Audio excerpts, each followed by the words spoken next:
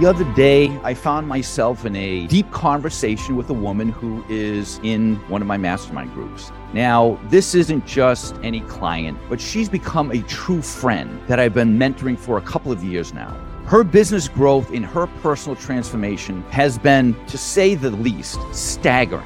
Over that time, there were moments that she jumped for joy, occasions when she shed some tears, and quite honestly, a whole bunch of stuff in between.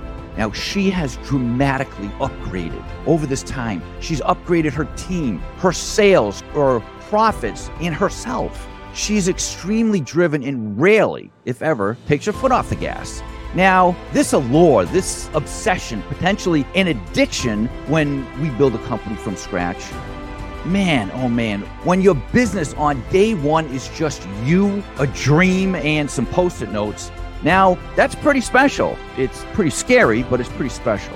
And as you grow and ascend to that next level, your business skills, your mental toughness, and your emotional capacity must evolve. At times, this evolution is so fast and it's so relentless that this period of change can be massively overwhelming. Communicating with your employees, managing your time, maximizing sales, and simultaneously, you need to be the leader. You need to be the top of the pyramid. It can be unbelievably challenging. Now, the analogy I'll use, because I'm a mountain biker, it's like blasting down a single track trail to find a rock ledge, suddenly jump in front of you, and as you're flying through the air, you need to figure out how to land. You've heard the saying, you got to build the plane while you're flying it. It's crazy. I get it.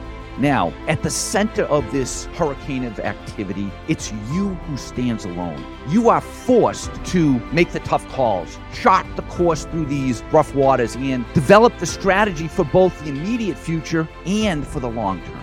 It's you who must analyze your players and figure out which teammates can rise to the occasion during this growth period. Can they weather the storm? And are there some employees who really want to remain in the eye of the storm where things seem calmer?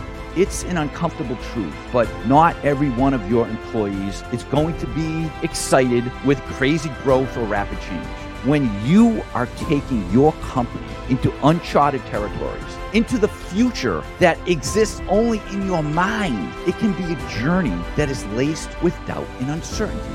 There will be times when you question your investments, your acquisitions, your strategies, your employees, and there will be times you even question yourself. Decisions can weigh heavy on your heart, your mind, and your soul, and sometimes getting a good night's sleep is simply out of the question. It's not going to happen. No matter what level of entrepreneur you are, there will be those quiet times when you must trust your gut, take the plunge, make the call. The challenge is validation, congratulations, attaboys and attagirls. These are things that we as leaders, CEOs, we seldom receive. This is where the power of self-talk, reflection, and gratitude comes into play. There are times when you must be your own cheerleader. This isn't about becoming complacent or slowing down. It's about taking a moment, even if it's a very short moment, to acknowledge and be proud of your accomplishments.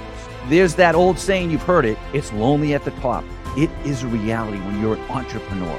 Starting, growing, and running a company is, to me, one of the most rewarding things that we can do during this journey called life. I guess it comes in second only to raising my 2 kids or finding my soulmate Donna.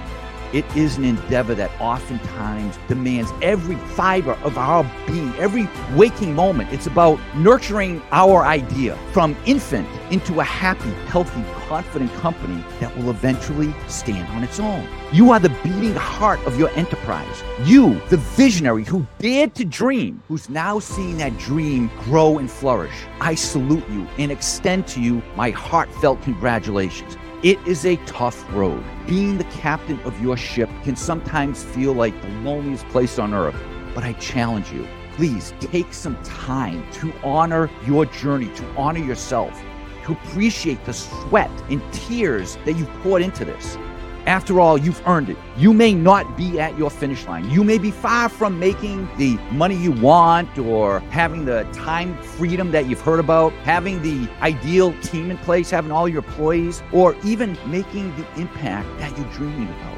When I shared this idea with my client, Her speedboat was blasting over the tops of the waves. She's going 100 miles an hour. I encouraged her to pull back on the throttle and shut the engine down. She closed her eyes, took a deep breath, and spent a short minute reflecting on how far she had come in the past year. You are turning your dream into reality. And for that, you deserve recognition and a pat on the back. Every now and then, you deserve that pat on the back. Be proud, be ecstatic. Your journey will continue tomorrow. And I know you will be relentless in the pursuit of your dream. But today, for a short moment, please look in the mirror, no matter what's going on. Take a deep breath and say, I am so unbelievably proud of you.